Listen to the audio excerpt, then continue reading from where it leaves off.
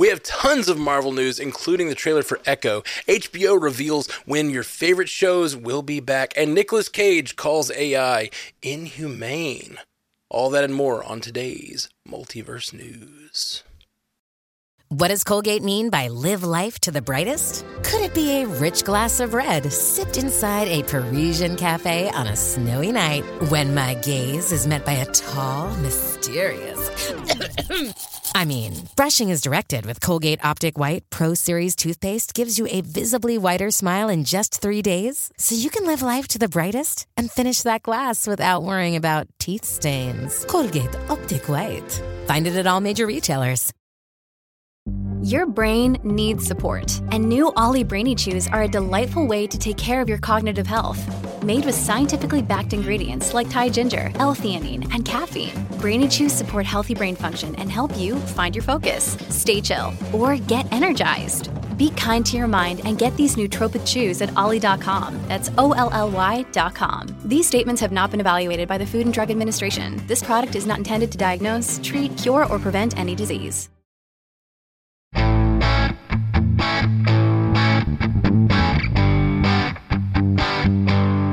Welcome to Multiverse News, your source for information about all your favorite fictional universes. My name is Matthew Carroll, and on the panel with me today, we have J. Scotty St. Clair from Animation Deliberation. What's up, J. Scotty? Hey, I'm all revved up and raring to go. We've got a jam-packed news week and excited to get into it. All revved up and raring to go. I like it. I like it. Bringing the energy. Bring that full pickle energy, J. Scotty. That's my legacy. And I'm okay with it. Sorry. That's an inside joke from the MCU cast last week. Okay, and Haley Hobbs from Source Pages. What's up, Haley? Yeah, we have a marvelous bunch of news to talk about, and we have more passion, more energy, more footwork. No? I don't know what that is. I was vibing. But I dig it. I dig the energy. It's on TikTok. Oh, is that on TikTok?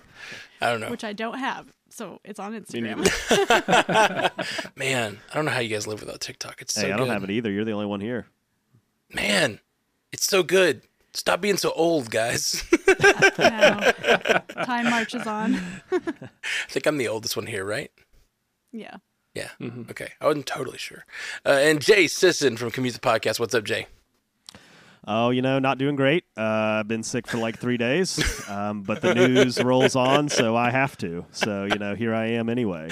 So I'm just going to soldier through, and you're going to get my best, even though not feeling it. But oh, man. I'm happy to be here. It's still looking forward to getting together, doing Multiverse News, despite the illness. Well, man, I appreciate your show must go on mentality.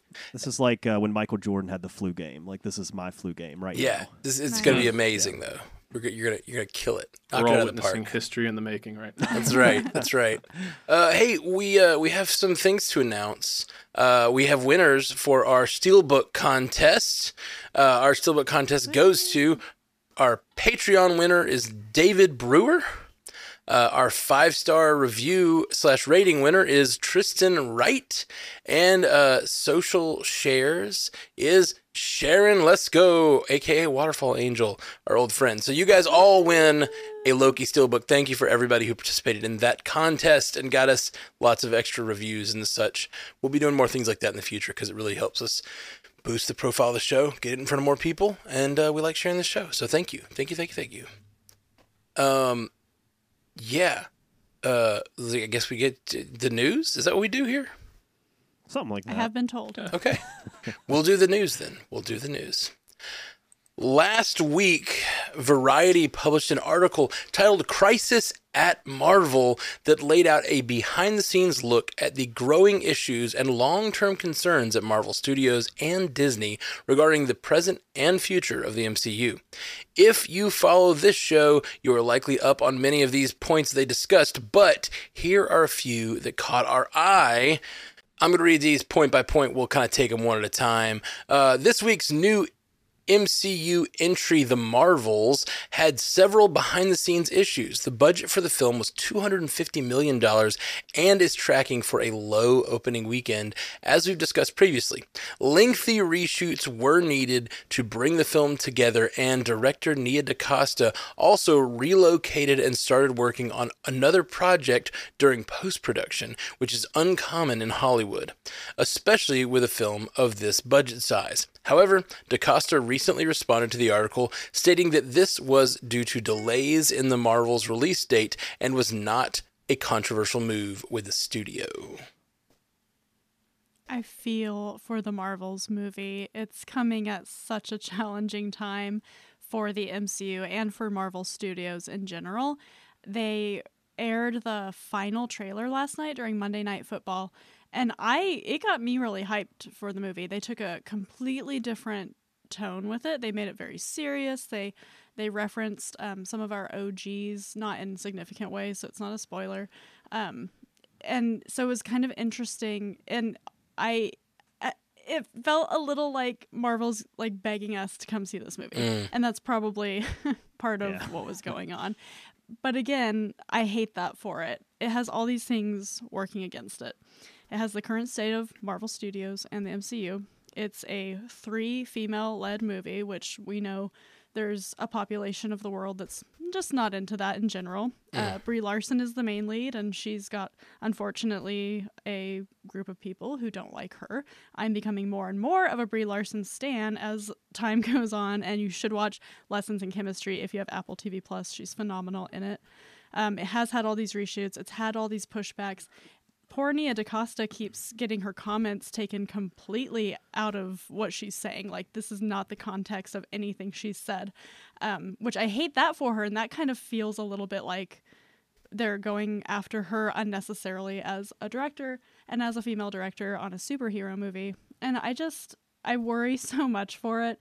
But I think that what it's going to do is be not a great box office performer, but I think it's going to catch a lot of traction. And I was telling Jay yesterday, I actually think it might appeal to a new audience for Marvel, which is this younger adolescent female population that probably hasn't been super in tune with maybe the Infinity Saga. Like, maybe they were little and now they're preteens or teenagers. I think it has that opportunity in streaming. I want it. I think it's going to be good, but I just think it's going to get raked across the coals. Yeah, unfortunately for these types of things, sometimes the narrative gets written afterwards in hindsight with this information. So, like, the whole thing about Nia DaCosta leaving post-production, the 4 weeks of reshoots, like, on the surface, and especially when she addressed the comments, they don't seem like that colossal of a deal, especially if the studio is okay with it. But the problem is that if the movie does well, they won't be a big deal, right? Like, it'll just kind of be like, that'll be the narrative. Like, it'll get written after the fact. It'll be like, well, clearly they worked it out and they figured it out and they did the reshoots, and, you know, the reshoots were fine and everybody's happy. But if the movie doesn't do well, which at the moment it's kind of tracking that way, unfortunately, with like pre-ticket sales and stuff like that, if it doesn't do well, then the narrative changes, right? With the same information, but the narrative changes. It becomes, well, you know, they weren't matching on a vision, and she wanted it this way, and they wanted it this way, and Feige came in and changed it around. You know, it just kind of, then it starts to get kind of messy, and the blame game starts. It's like, whose fault was it that it was a bad box office? And that's kind of what I see with that story. Is it's like, to me, on the surface, it doesn't really seem like anything that's going to break the movie, but it will be fuel for somebody's fire if the movie doesn't do well. And that's kind of the thing going forward, you know? Yeah. The one thing I'll add is that I completely agree with what's been brought up. I think the odds are unfairly stacked against this film, but with Nia DaCosta's quotes, I really hope this is a case of her just trying to, like, or I guess I should say I hope it's a case of her being honest and not a case of her trying to save face, because her involvement was actually one of the things that, like, had me most excited about this movie. She did really interesting things with Candyman, and this was going to be her follow-up to that. So I hope this isn't a case of where, you know, the studio took the movie away from her and it kind of gets put on the assembly line, and her, you know, unique creative vision kind of gets lost in the translation there.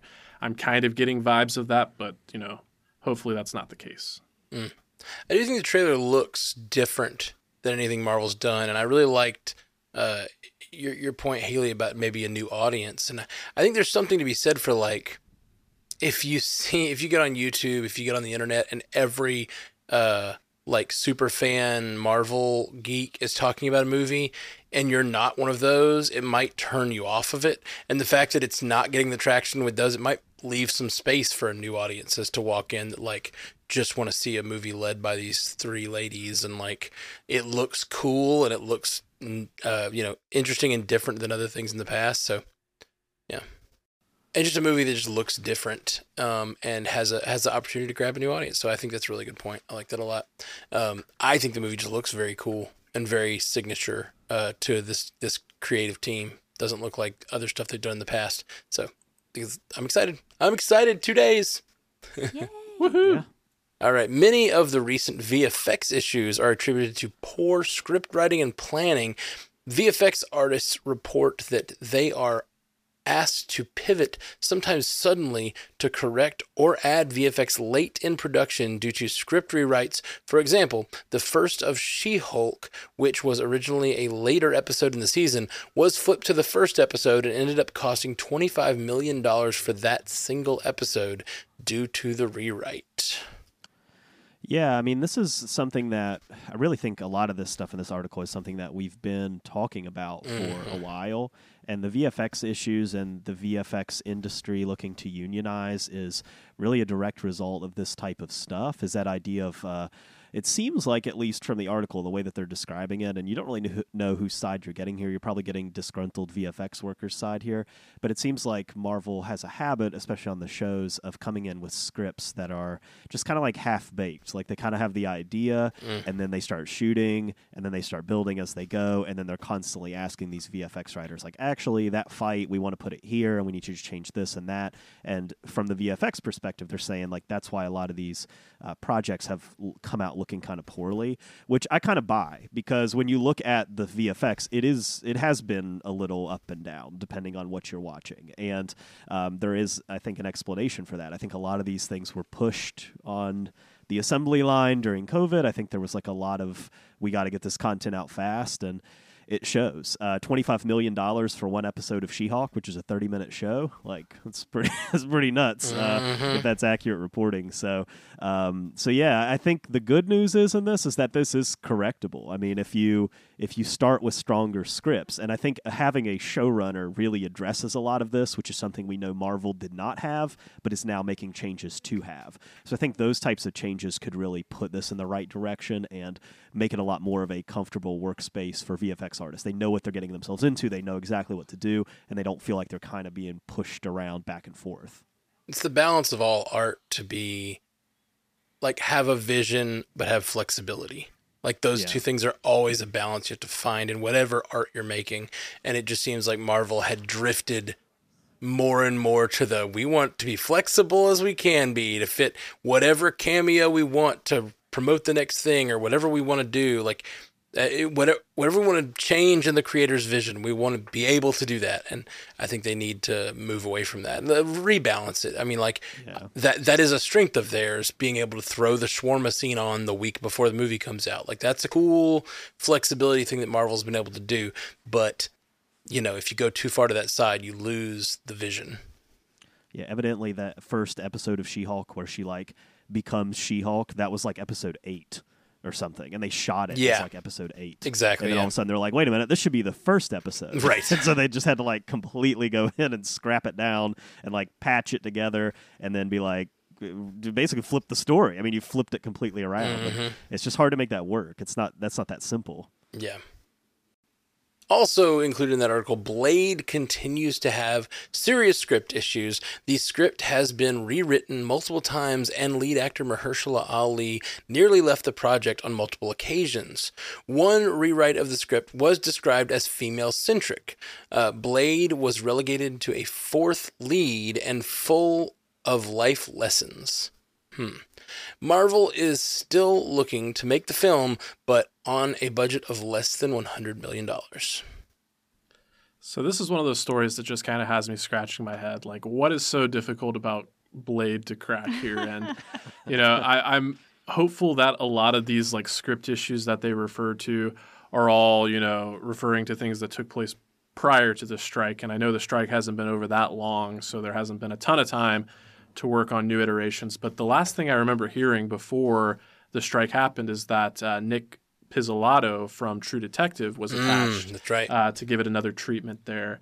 And, you know, I not to compare myself in like a qualitative measure to anyone else, but listening to this you know, pitch about a female-centric with Blade as a fourth lead, I like to think that like I'm more open-minded than probably a lot of other viewers, and I'm not as beholden to some of these characters. Like I can appreciate new interpretations and new artistic visions. But yeah, this just like shows that like they're not in sync with what people want. Like coming off of those, you know, the Wesley Snipes trilogy and knowing that Mahershala Ali is attached to this and what little teases that we've had, like people want, you know, Blade, and they want Blade forthright, especially with as long as we've had to wait. So, you know, hearing a budget less than 100 million, like that, you know, sounds good to me. It sounds like they're going to lean into practical effects and be a little bit more responsible when it comes to their budgets. But, I mean, apart from that, you know, if they have to take their time on it,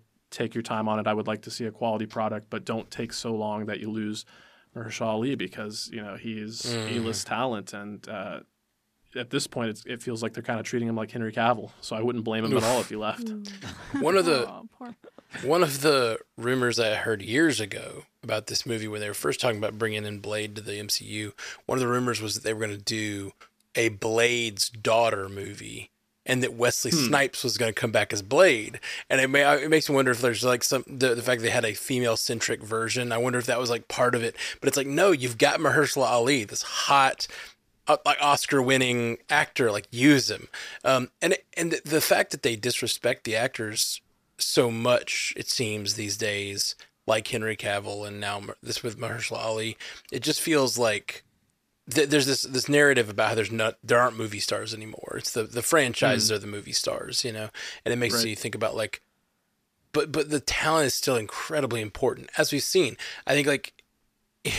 Well, here I'll read this next one, and this is showing how important. This next one shows it.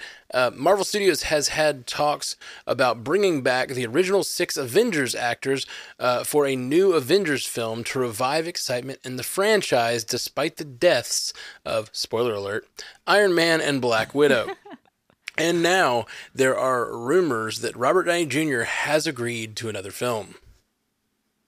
Yeah, another head scratcher, because you want those movies to stand on their own.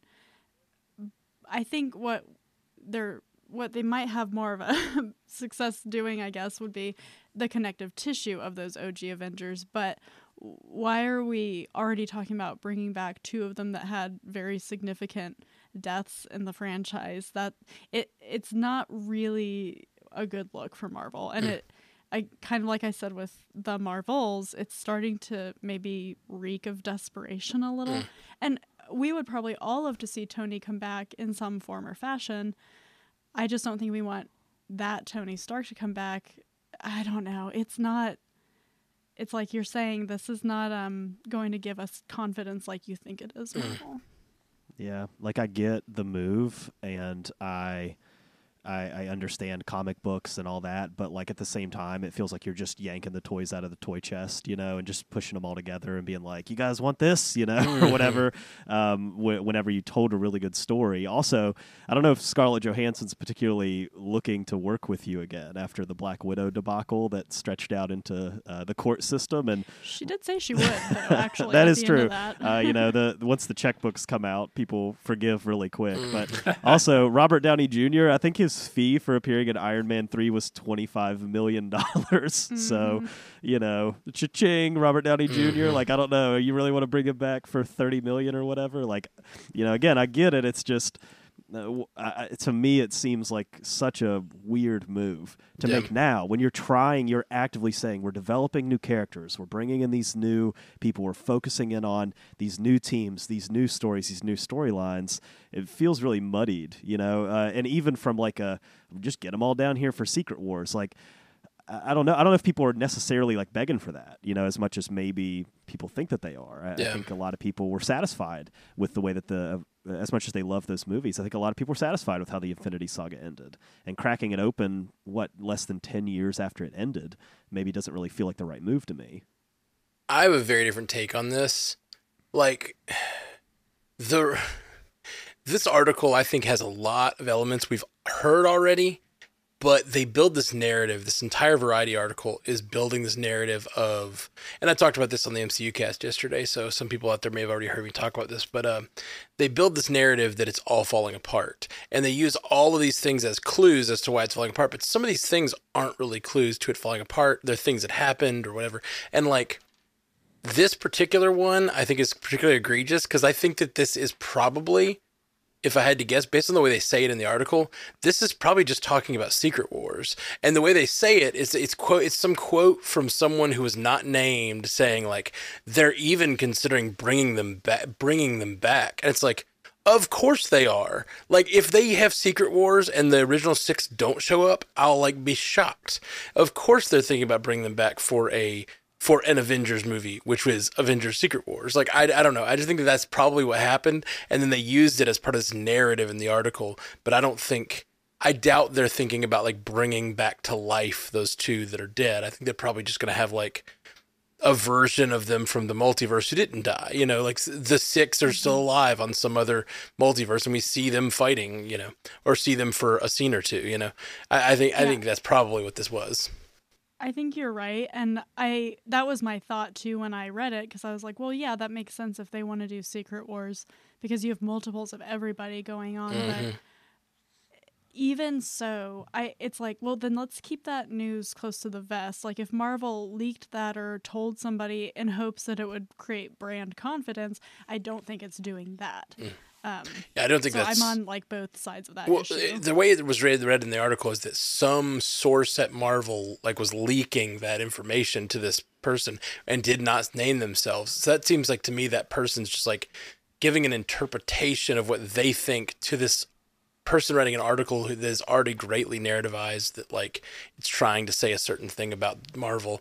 And I just think that piece of information has nothing to do with the overall fall of Marvel or whatever. Like, it just felt very tacked in there as like, look how desperate they are. And I'm like, no, this is part of Secret Wars, I bet. And like, that's just what I think. I don't know. We can move to the next thing. Lastly, Marvel is still undecided about how to handle the future of Jonathan Majors in the MCU. Discussions have ranged from recasting him to pivoting away from Kang the Conqueror entirely to another villain such as Dr. Victor Von Doom. With Majors' case now going to trial and with the writer's strike preventing script rewrites for so long, the studio has yet to commit to a path forward. The Creative Artists Agency, CAA, dropped Majors pre-arrest due to brutal conduct, which seems to indicate that Marvel Studios might want to move on from him regardless of the legal situation. Yeah, for me, reading through the whole article, this was the one thing that stood out to me as new information, because this was the first time that I felt like Jonathan Majors is probably not coming back. You know, like over the past months that this has been going on, we've always checked in and said, you know, this is going to trial, it's going to happen. If it ends up that he's found guilty, then they'll make a decision. If he's found not guilty, then we'll probably see him pop up again. Like, that's always kind of been the discussion. I didn't know that the CAA dropped him pre-arrest. I don't know if I just missed that or if that was new information dropped in this article, but to drop him for brutal conduct was their reason. And for it to be pre-arrest, that's enough. Like, to me, that tells me it doesn't even matter what happens with the case. Like, he could go in and they could find him not guilty by court of law. Like, I think that's enough to not use him again. A lot of the stuff surrounding the case doesn't necessarily look great from a legal standpoint. His team's working very hard to repress certain pieces of information from getting to the public, and that's never a good sign for the person who's on trial. And so to me, like, I think they need something to happen with Kang. I don't think they can just abandon him. They've clearly set up this storyline to run through that character. But I wouldn't be surprised if after this episode of Loki coming out this week, that this is the last we see of Jonathan Majors in the MCU. That would not surprise me 1% at this point. And I don't understand why they can't just recast him. I don't understand why that hasn't always just been the conversation. Mm-hmm. They've done it before. He's a multiversal villain. Maybe there's some deeper reason why they feel like they're not going that's not on the table, or that's not kind of at the forefront. But to me, that kind of seems like the easiest path forward. Just recast him, find it, maybe even have fun with it. Like have a different actor playing Kang in every film, in every TV show. Like have just different people portraying him across these different properties, and try to really lean into that idea of being a multiversal villain, and then bring them all together for this Kang Dynasty movie, and then move on. So to me, I think if you're sort of sitting there saying like, well, we'll see what happens with the case, and then we'll see what happens with Jonathan Majors, like, I don't know. It might already be decided based on looking at this. Yeah. I had not heard the brutal conduct thing before. That is one of the new pieces of information, and that seems pretty, because if it's completely unconnected to the case, brutal conduct sounds like someone you might not want to work with. But, again, it sucks because, like, we don't know what that brutal conduct is, and it's like court of law versus, like, he said, she said, or, like, hearsay from this, or, like, company or whatever. We'll see. We'll see how it shakes out in the next few months, I hope.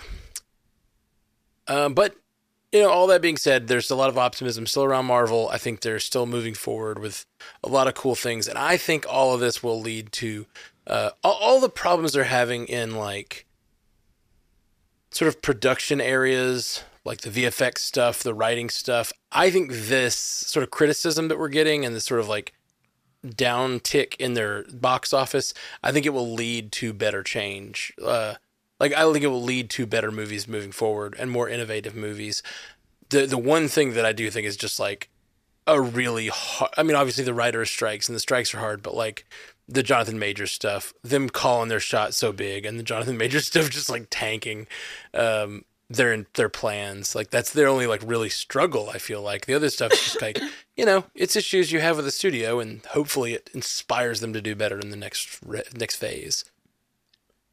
Yeah, I suppose to kind of speak to that optimism in the face of like what I guess are obvious problems, like the case of Jonathan Majors, like even if they do have to pivot from Kang, like that's not necessarily a bad thing. And I am conflicted, as a fan and someone that, participating on this show or, being a listener to the MCU cast, like I definitely don't want Marvel to stop making content for selfish reasons. But at the same time, if they do have to take a pause because of this and then, like really lay some groundwork and have like a solid plan in place and, improve the quality all across the board from the storytelling to the, VFX, I don't think that's a bad thing. And that's where I find some of my optimism coming from. Absolutely. Okay, moving on from all that Marvel news to more Marvel news. The franchise giant is venturing into more mature territory with Echo, which unveiled a moody and violent trailer last Friday. The new series will be the MCU's first TVMA rating and the first to debut simultaneously on Disney Plus and sister streaming service Hulu. Both Charlie Cox and Vincent D'Onofrio will appear in the show, starring as Matt Murdock, Daredevil, and Wilson Fiske's Kingpin, respectively. Star Alaqua Cox will reprise her Hawkeye role as Maya Lopez, Echo. Also, of note, Echo will premiere under a new banner called Marvel Spotlight, complete with a new intro scored by Oscar-winning composer Michael Giacchino and a new logo. This new subcategory of Marvel will focus on standalone properties versus series and movies that connect to the greater Marvel Cinematic Universe. Marvel Spotlight gets its name from an anthology comic book series first introduced by Marvel in 1971, which featured new characters that readers didn't have to fully commit to over several issues. Echo is setting the stage for a lot of potential trends with Marvel Studios. What do you guys think of this new strategy? The first thing I thought of was that Scotty was right and that both can exist, and that's what they're trying to do now. So to speak to the Echo trailer, they really just dropped us into the Netflix series mode, like right off the bat, and I thought it was really excellent. I think it's going to bring a lot of people around to that character, and I think it was a surprise, seriously, to see that it was rated TV MA. And I think that makes sense. I don't know a lot about Echo yet as a character because we haven't covered it on source pages, but we will. But I think they maybe saw that she wasn't a character that got a lot of people excited from the Hawkeye series. And I am one of those people, but this makes me maybe look at her in a different way. And I think I saw a headline somewhere and I didn't click on it, so I don't know if it was legit or not, that said she's going to be like the villain of her series. And I kind of like that we're going down a dark road with that. It looks like we're just hitting on all cylinders for people who loved those Netflix shows. Yeah. The Marvel Spotlight thing, I have concerns about, because I don't want a character like Echo, who I just said a lot of people haven't connected with yet, I don't want those characters to feel like they're being shunted off of the MCU, which we all love and want to see flourish under this Marvel Spotlight banner. It feels a little bit like you're the stepchildren over here, that we're going to acknowledge you, but you're not part of the family. Like, I don't know, it's kind of feels a little ick. It could be really cool. Like, Ghost Rider was one of those comics characters that came out in the Marvel Spotlight comics, and so was Spider-Woman. Those are both really loved characters. So maybe this is the balance we need, like Thanos said, and maybe it's going to work out for the best. I'm trepidatious about it right now. We've all, for years, and when they were saying it's all connected and they did the Shield stuff and the Defender stuff and a lot of it never connected, we felt cheated. We felt like, oh, that didn't connect. But we now look back at it as kind of like the golden age of what Marvel was doing. They had these amazing movies in theaters that were coming out 3 times a year, and they like this great narrative pushing forward. And then they had these shows that were like admittedly relegated to less connected, but they really hit with people. The Defenders and all of the stuff that came from that was amazing, and the Shield stuff has a huge fan base. I'm one of them. My mom's one of them. My mom will not stop watching Shield. She's watched it like 10 times now, and she puts it on and falls asleep to it, and she's like, I've never seen this one, and she's seen the whole show 8 times. I've seen her watch it just from season 1 to 7 over and over and over. She ends it and just starts it over. My mom loves Agents of Shield. Hasn't watched even the entire MCU, but loves Agents of S.H.I.E.L.D. just over and over. But anyway, I think maybe what we want, back when we were talking about wanting all that connectivity, maybe some of those decisions they were making back then were wise, because now that we have all this connectivity, it's hard to manage. It's hard to keep it all feeling connected while introducing all these new characters, while doing all these new things. And I think maybe going back for something like Defenders and if they call it Spotlight, whatever they want to call it, I think is not a terrible idea. Yeah, I see both sides here. Like, I get the idea of moving away from it and why that could be dangerous, because that's your brand. Your brand is that everything connects. That's what's made you successful and made you what you are. So I see the danger in that. I guess I see the logic on the other side of, like, a lot of people feeling overwhelmed by the mass amount of content and feeling like, well, I can't watch a Marvel thing because I haven't watched any of the Marvel things, just kind of lumping it all together and seeing that Marvel and just immediately being like, I can't do that. Maybe someday, but I can't do that. I haven't watched anything since Endgame. But if it's kind of pitched this way of like, well, this is just a show and you don't have to have any prior knowledge, and they get that and that's communicated well to the audience, then I could see in a perfect world that people would gravitate towards that and say, well, I could watch this then. I think what this trailer did well is it definitely captured the attention of fans, if nothing else. You saw it. I mean, it was trending all over the place on Friday. It was, some of the top trending trends on Twitter were like, TVMA and like Echo and, Marvel Spotlight and all that. So people were definitely talking about it, and most of the chatter was pretty positive. I thought the trailer was really cool. I think we all liked the trailer itself. I thought the Native American ties in it were really, really cool and unexpected.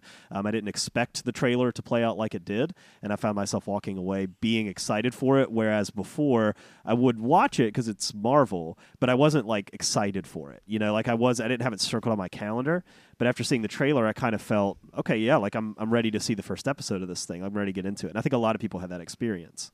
Right. Yeah.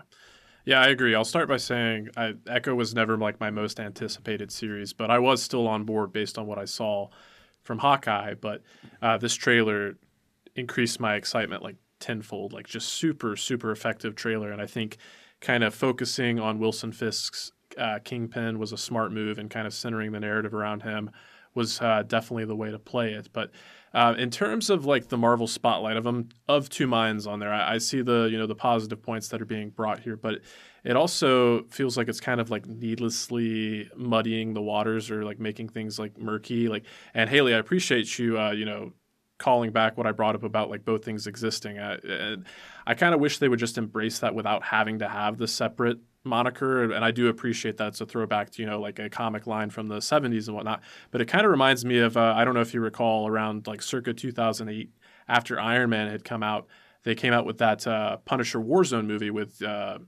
why can't I think of his name now? He just passed away. Ray Stevenson, thank you, forgive me. And that was called like Marvel Knights, and that was going to be like their brand that was a little more mature, a little more violent, and it never went anywhere. And I'm kind of getting similar vibes here. I appreciate what you're bringing up, Matt, about how like I definitely thought the tone of this trailer, and even like the font style they tried to use with the title card like reminded me of everything from the Defenders and the Punisher specifically. So I think initially like the release strategy, some of the like seeming hesitation around this series, I thought spoke to a lack of confidence, but now I think it's just like the people, like the big wigs or the higher ups, saw what they had on their hands here, and I think it was more a reaction to the fact that like, oh, this is like mature adult content. Yeah. We don't really know what to do with this, and that like actually excites me. For sure. I think the messaging issue there, though, is that you have fans who, right now, they say, even fans, hardcore fans in our Facebook group of Stranded Panda are like, do I need to know, like, do you think I need to watch Loki episode 5 or 6, whatever the last episode is, 6, before I see the Marvels? And it's like, well, no, it's highly unlikely. But so what are casual fans going to think when they're faced with this content doesn't really matter if you want to know about this content? I think it's confusing messaging. I really do. When Kevin Feige came out at the beginning of phase 4, WandaVision? Right, yes. 4? I think. Yeah, that sounds right. And said, you have to watch WandaVision to know what's going on in Doctor Strange Multiverse of Madness, and people didn't listen, then now you're adding this extra layer of complication. I totally understand why they're doing it. I just don't know that it's going to have the effect they think it is. Yeah. Yeah, that's fair. Yep. All right, guys. Well, we are going to take a quick break. We have gone 2 stories deep. 40 minutes. We're going to take a quick break. Hey, the other ones will move. Glad Scotty's editing tonight. Yeah. Yay, me. We'll be right back. Hey, it's Kaylee Cuoco for Priceline. Ready to go to your happy place for a happy price? Well, why didn't you say so? Just download the Priceline app right now and save up to 60% on hotels. So whether it's Cousin Kevin's Kazoo Concert in Kansas City, go Kevin, or Becky's Bachelorette Bash in Bermuda, you never have to miss a trip ever again. So download the Priceline app today. Your savings are waiting. Go to your happy place for a happy price. Go to your happy price, Priceline. This episode is brought to you by Shopify. Whether you're selling a little or a lot, Shopify helps you do your thing, however you cha-ching. From the launch your online shop stage, all the way to the we just hit 1 million orders stage. No matter what stage you're in, Shopify's there to help you grow. Sign up for a $1 per month trial period at shopify.com/special offer, all lowercase. That's shopify.com/special offer. Welcome back to Multiverse News. We're going to get right back into our next story. This is so silly. I find this story so silly.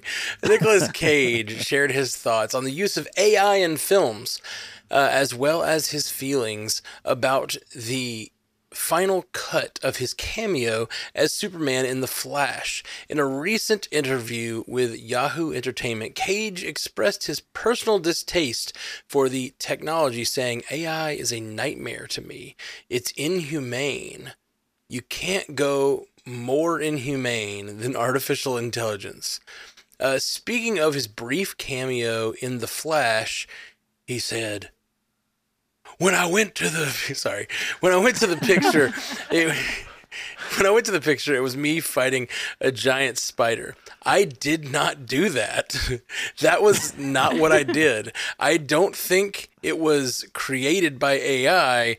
I know Tim Burton is upset about AI, as I am, is as upset about AI as I am. It was CGI. Okay, so they could de-age me, and I'm fighting a spider. I didn't do any of that, so I don't know what happened there. We know Cage isn't alone in these feelings, but what is the reality of merging AI with art? I would imagine that it is sort of terrifying to be an actor and to go to work and film a cameo for multiple hours and then go sit in the theater having not seen a cut of the film, and then your character on the screen is just doing something completely different than what you did while you were in the production. Like, I would pay money to sit beside Nick Cage when he saw this for the first time just to see his reaction. Like, you know, he even went on in the article to talk about how they basically told him, look, you're going to be Superman. You're looking at the Flash, and it's this emotional moment. So we need you to convey all this energy and emotion and drama with your eyes and your face. And so he's like, I did that. That was what I did for 3 hours, is I just pushed all this emotion out of my face. And then he watches it, and he looks like he's underwater. First of all, I feel like that scene just looks bad. It just doesn't look good. And then he's fighting a spider, which he did not know was happening. So, from an artist standpoint, I can see why you would just be completely freaked out by that. You'd be like, what is my art anymore if it can just be molded into whatever the vision is? And this is why this is one of the core reasons the actors are on strike. It's because of stuff like this. It's like, you just want to come in and scan me and then just use me as a puppet. That's kind of what happened here. So it does open up this bigger conversation in a way about AI and art and this conversation, because it's led to this Hollywood grinding itself to a halt, really, in a bigger sense. Mm-hmm. The phrase "meat puppet" popped into my head when you said that, and I hate it. Yeah, I think with this story, spoilers are a given. So I will say, that moment in the theater, that reveal with Nick Cage in the theater, that was got an audible reaction out of me, and nothing will ever take away from that, that moment that I had in the theater. But as time has gone on and the conversation has persisted, that moment has just soured more and more and more and more. See, it's funny you say that, because our theater, the theater that I was in, they groaned. Everybody was like, "Oh my God!" Nobody was excited about it.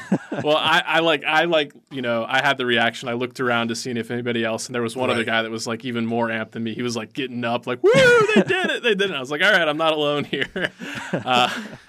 But no, this I wish I could say this is surprising, but it's not surprising at all, especially considering in that same sequence they have a segment where they flash to Jay Garrick, and the conversation around that has been oh, who was the actor that was supposed to be portraying Jay Garrick? And apparently there was no actor. It was just a completely fabricated digital double that would just look like comics version Jay Garrick. So they didn't even have a stand-in that case. So wow, yeah, that's pretty wild. It's it's just animation in the end, and it's just animation to look like Nick Cage, which is not different than animating things otherwise, but it just feels weird. It feels weird when you can cross the uncanny valley and put an actor there that looks like they played the role, but they didn't. It's a very, very weird time. It's Hollywood taking shortcuts, and look how well it worked out for The Flash. Mm-hmm. Well, Marvel's guilty of it too.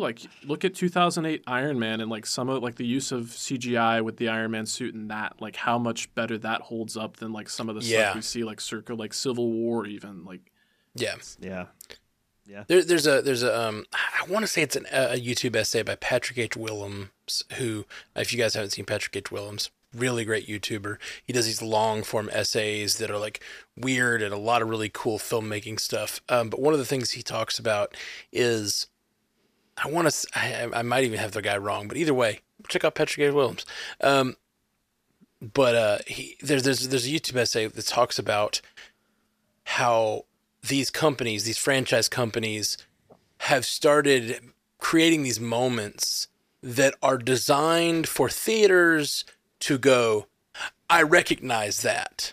You know what I mean? Like, they're not designed to go, and that moment of the spider feels like the epitome of that, because it's I heard Kevin Smith talk about this years ago, is like the reaction that like fans that are deep into this stuff know, but other people are like, why is this happening? Like, it doesn't matter at all. This is not set up within this movie. This is a thing for fans to go, I recognize that. I get that reference. And it is, there's like a feeling to that feels wonderful in the moment, but there's no substance to it.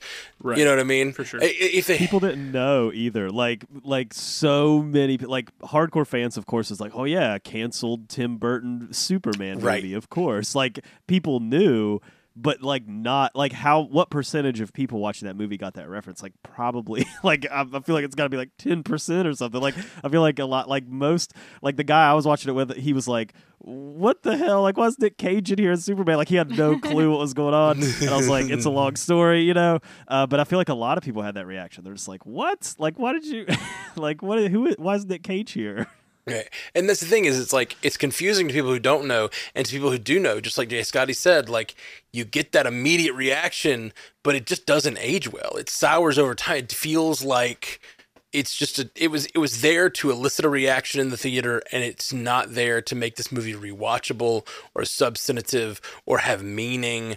It's just there to make me go, whoo, and like, that feels good. It feels good to go, ooh.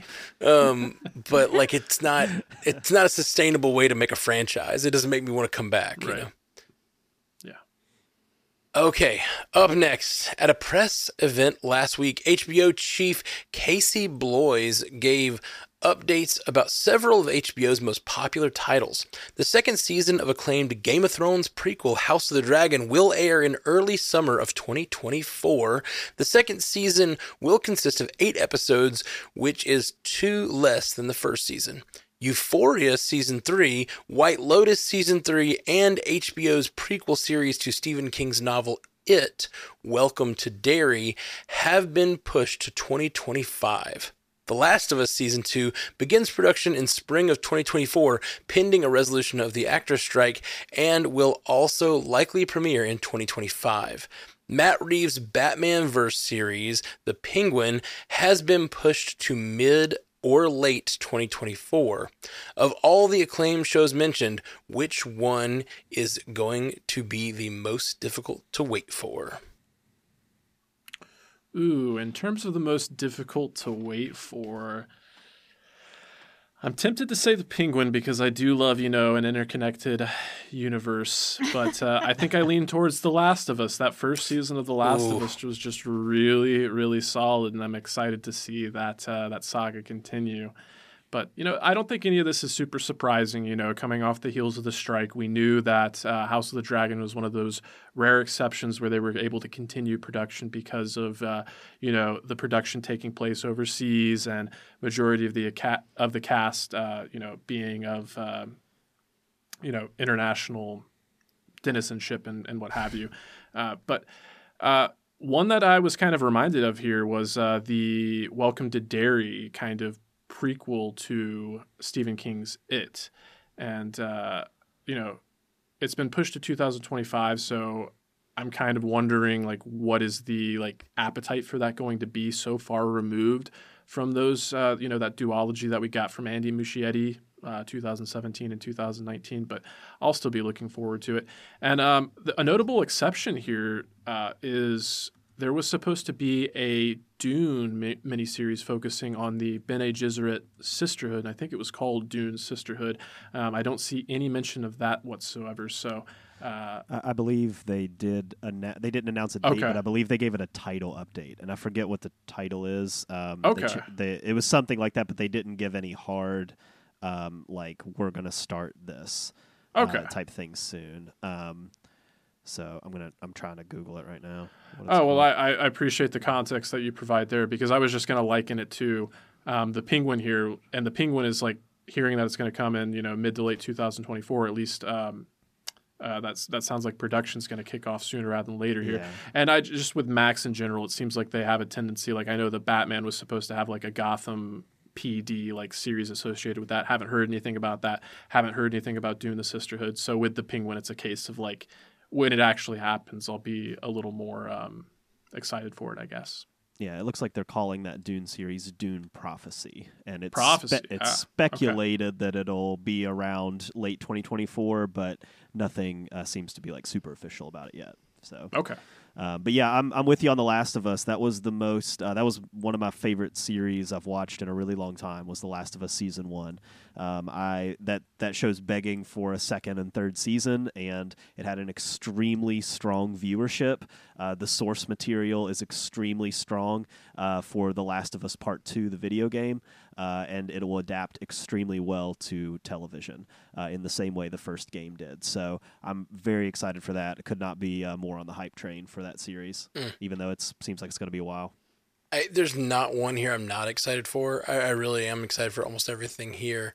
I really, really am excited for House of the Dragon, which hasn't been mentioned yet. I really loved that series. I loved covering it, too, over on Pandavision. It was a really, really fun one to just like break down every week, because Game of Thrones is sort of a complex world with lots of things and background and stuff that I don't know as much about. So that was a really fun podcast to do, and I'm really excited for that and Last of Us to podcast about again.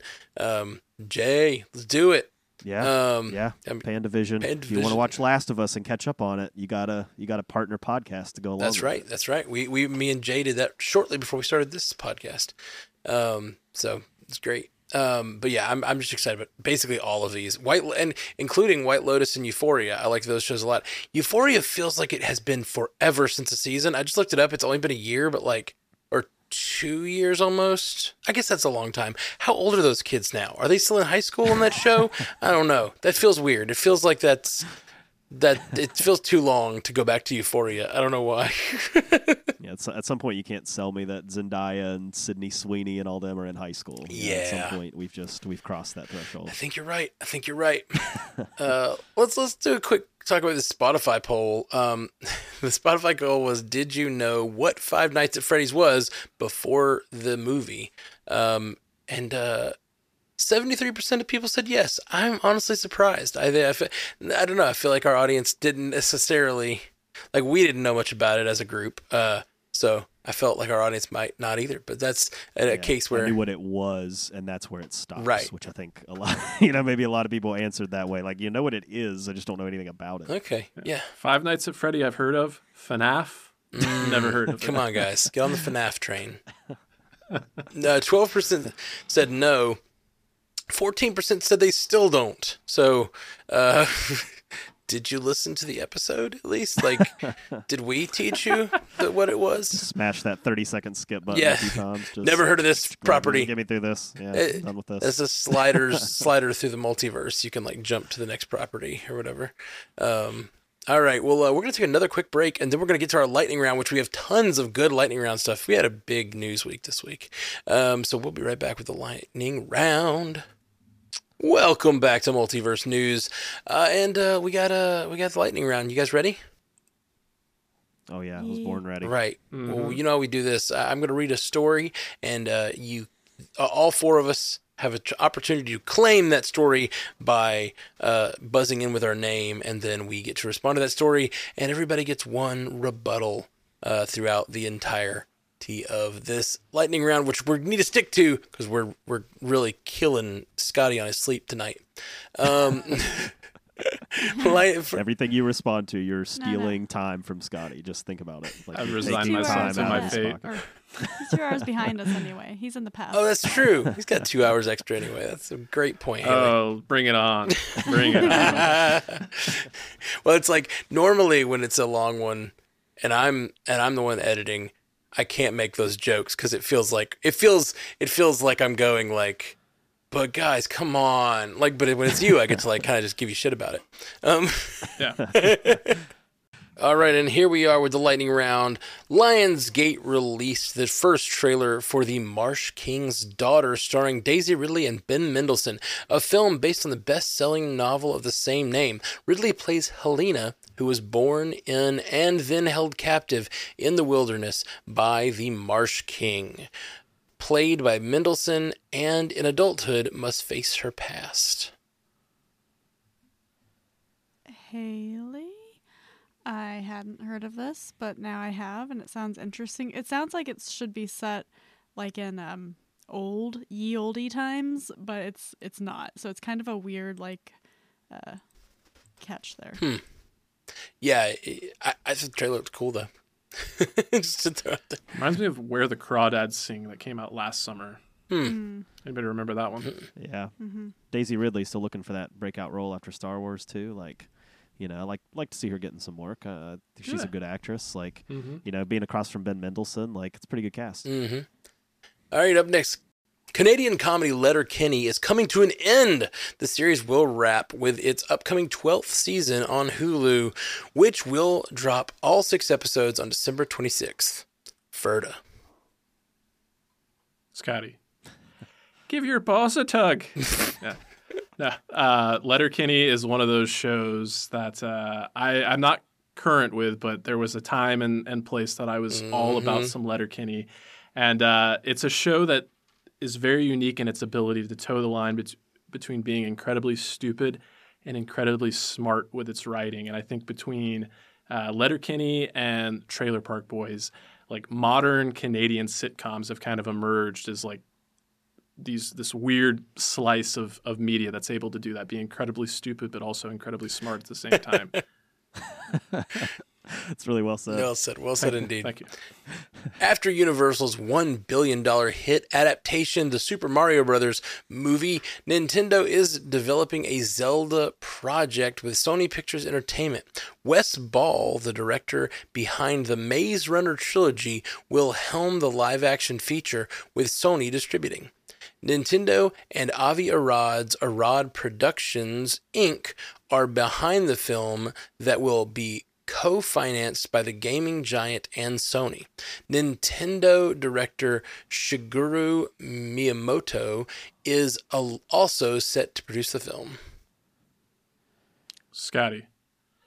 Yeah, I was waiting to pounce on this one. I think the last time Zelda came up on this show, like naturally, or it was an actual story, I wasn't around to speak on it. So this one's really interesting and really exciting. I think coming off the heels of the Super Mario Brothers, like we were all assuming that this was going to be an animated feature, and part of me like still really wants to see an animated feature, and part of me thinks that like an animated adaptation would be the best route to take with Zelda, like thinking of the protagonist Link and the fact that he doesn't really have any spoken dialogue, and you were very much like, you know, experiencing this adventure in his boots. I'm curious to see about a live action adaptation, but of all like the properties, I think Zelda alongside Metroid are probably their best bets in terms of like having a really big breakout hit for live action. Avi Arad, his involvement doesn't, you know, necessarily excite me, but it seems like he's gotten wiser in later years and has like, you know, let go of some of the control that he had previously. But you know, having Shigeru Miyamoto come out and be the one to announce this, like when you think Nintendo, if you know Nintendo, like Miyamoto is the name that goes right alongside like Nintendo. He is Nintendo. So yeah, I'll be waiting for this one with bated breath, and basically I'll be bringing the updates for this one as Multiverse news continues.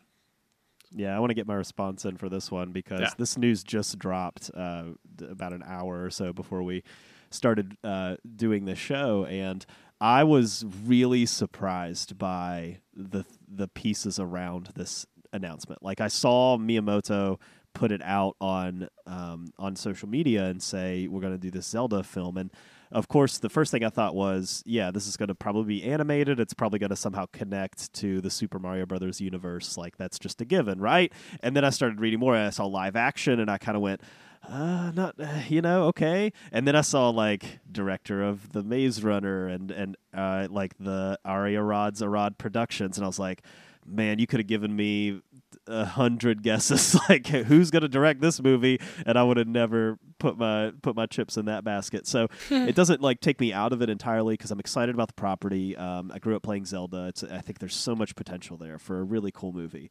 But at the same time, I kind of walked away just being like, all right, well, let's see how this goes. Let's see how this vision plays out. Yeah, forgive me for giving a rebuttal to a rebuttal, but I'm glad you touched on Wes Ball because I didn't mention that at all. Somebody obviously has a lot of confidence in Wes Ball. Like he was attached to the Mouse Guard at one point in time, which I'm not super familiar with, but apparently is a beloved property. We're going to talk about Planet of the Apes later on here, but having him attached to Legend of Zelda, I thought what I saw of the Maze Runner movies, I liked what I saw. It seems like he's a pretty solid filmmaker, but the fact that they have this much confidence in him really excites me for Planet of the Apes and the future of Zelda. Yeah.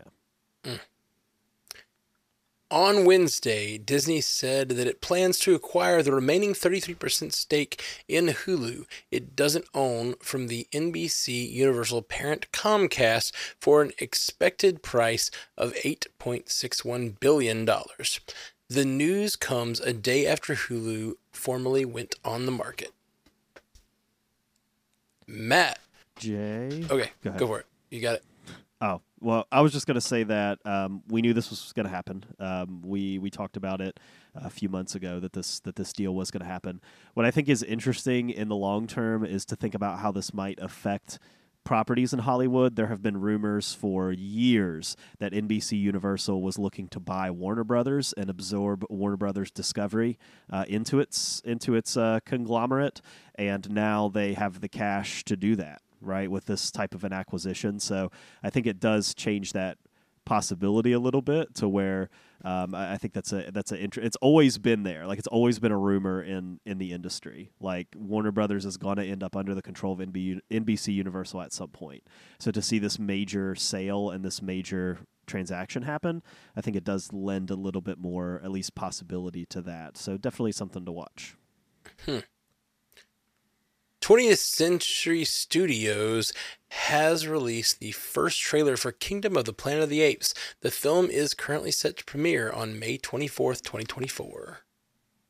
Scotty, if you couldn't tell with my previous response, I'm super excited for this one, and this trailer was pretty much perfect. It had kind of a solemn tone to it that kind of felt like it was paying homage to the trilogy that came before while not being necessarily beholden or super, super connected to it. But I think my biggest takeaway was the fact that they're exploring this part of the Planet of the Apes like timeline and franchise that we've never really seen, but just seems so, so ripe. And I think we got the closest to it in War for the Planet of the Apes, in the sense that this is an Earth where the apes are really taking over and really have their society. But it seems like, humans are almost completely out of the picture at this point. They are being hunted like feral beings, and we really have this ape society. And there's no more sign language. They are speaking and enunciating clearly with each other. So this one looks like it's going to be epic and, maybe biblical in nature. So I am super looking forward to it. FX has renewed hit show The Bear for a third season. Jay, have you guys ever watched The Bear before? No. I watched an episode and it stressed me out so badly that I couldn't go on. It's one of the most stressful shows that you'll ever watch in your entire life. And I saw something on Twitter today that somebody put out. It was like, I watched The Bear, and it made me so anxious that I decided to watch something that would make me less anxious. So I watched a 9/11 documentary instead, which I think kind of encapsulates what this show means to people. Is they watch it and they're like, I can't take watching this; it's stressing me out. But they keep going back to it. People love this show, and people were really hyped that a third season got renewed. So, it's definitely hitting its stride. It's moving. I haven't seen it.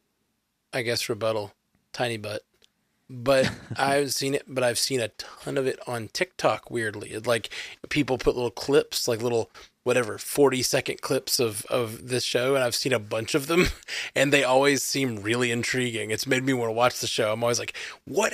This is hashtag what show? Oh, The Bear. It's a good show. The Bear. Yeah, it's a good show. It's definitely like, I mean, I just made it seem like it was super stressful, and it is. But it's if you're down with that in your TV viewing experience, it is a good show. Nice. Hulu is in the earliest stages of development and on a new iteration of the former Fox series Prison Break, with Mayans MC showrunner Elgin James at the helm. The potential series would not follow the central characters from the original show, played by Wentworth Miller and Dominique Purcell, but would be set in the same world. Matt, never watched this show, but I always was intrigued because it always came on after 24, and but I wasn't. It was back like before like streaming was really a thing, and like you had to like download shows to get them. I didn't have this show, so I got behind, and I watched the first episode or two, and then got behind. But I always liked it, and I heard lots of people talking about it over the years about how good the show is, and I know those two actors went on to play characters in the CW DC verse. That were beloved kind of because of their connection back on that show. So I don't know. It has a beloved fan base, and I think it's kind of neat to go revisit. You can always do more Prison Break stuff. In another, they got out again. Yeah. Can you believe it? Right. Well, the show seemed that way, like a little bit like, oh, they're out, and season 2 they got to break out of a different one. I don't know. I've never watched enough of it to know, but it does seem like there's a lot of rich stuff in the world, and you could just tell another story, and you could have, since it's in the same world, I love the idea of a connected universe with this, where like you could have those characters drop in and do a little. It makes me want to go back and watch Prison Break, but I've been saying that for like 15 years, so I probably won't. Oh, man. The first trailer for The Fall Guy, starring Ryan Gosling, Aaron Taylor-Johnson, and Emily Blunt, has been released. The film is inspired by the 1980s TV series of the same name and is directed by David Leitch. The filmmaker behind Bullet Train, Deadpool 2, Atomic Blonde, and Fast and the Furious presents Hobbs and Shaw. The film centers on Gosling's character, a stunt double who must track down a missing action star he doubles for. Matt, I just want to talk about this one. This looks great. This just looks absolutely wonderful. It looks creative. I have more and more loved Ryan Gosling as the years have gone on. I just realized, like, I think I like almost everything I've seen him in. And he's just always a bright spot in whatever he's in. This just looks cool because it's like a lot of cool, like Hollywood action-y tropes, but mixed with behind the scenes stuff. So it's like, I don't know. I used to play a game called Stuntman on PS2 or something, and it was you were playing a racing game, but you had to do the moves exactly right to be the stuntman. And this reminds me of that. It's like car chases, but on this weird kind of artificial controlled environment. But clearly in the trailer, he also ends up having to have like actual fights and actually do some of the stunts he's done, sort of do stunts in real life. And it just seems like a fun thing. Like his superpower is that he's a stunt man and just can get knocked around a little bit. I think it looks like a lot of fun. Yeah. Scotty with a rebuttal. This is one of those instances where I feel like the talent, both in front of and behind the camera, like, is elevating the concept, because the concept alone, like, I was not bought into this one. And there's another movie that's out right now called Freelance, starring Alison Brie and John Cena. And, like, in lesser hands, I could see this movie playing like that movie, which is doing abysmally, by the way, both critically and audience-wise and financially. It's nice to see the concept being elevated by everyone that you mentioned, Ryan Gosling especially. Like, he can do no wrong right now, especially coming off of Barbie. Right. He's just Ken. Representatives from SAG-AFTRA met with the heads of major studios again today after studios pitched their self-described best and final offer to the Guild on Friday. As of now, the sides have still not compromised on the key issues, particularly around the use of AI and copying an actor's likeness for use in the future. More meetings between the sides are expected to happen this week. Haley, please see above my email about Nicolas Cage. Thanks. Yeah. The CW series Superman and Lois will conclude with its upcoming 10-episode fourth season, marking the end of the DC series era at the CW.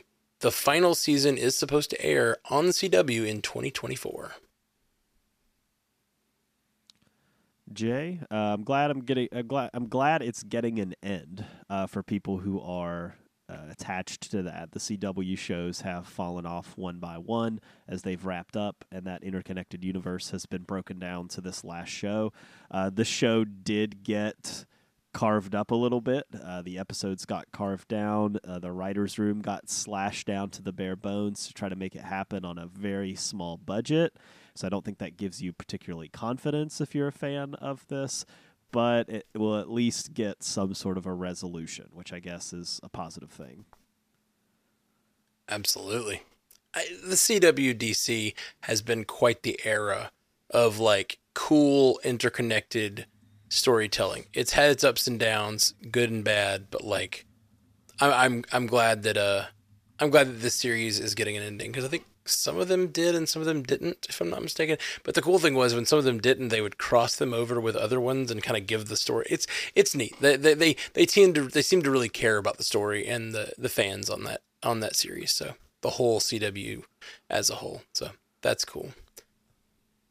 Universal and Blumhouse horror hit Five Nights at Freddy's led a slow weekend at the domestic box office amid the ongoing SAG-AFTRA strike. Originally, Denis Villeneuve's high-profile tentpole Dune Part 2 was set to open this weekend, but the movie was pushed back to 2024 because of the actor strike and prohibitions on stars doing any promotion for projects.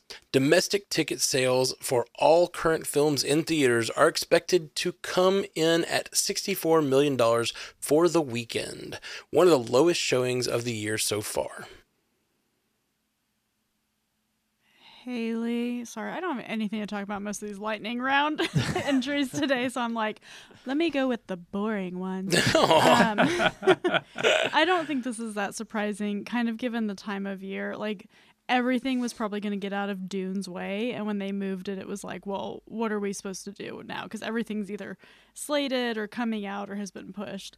I think it does make room for, I think there's a new horror movie called Thanksgiving coming out soon, so I kind of expect that to have a good showing. And then maybe this will give the Marvels a boost, like maybe people goes to the movies and see it. Yeah. Let's go.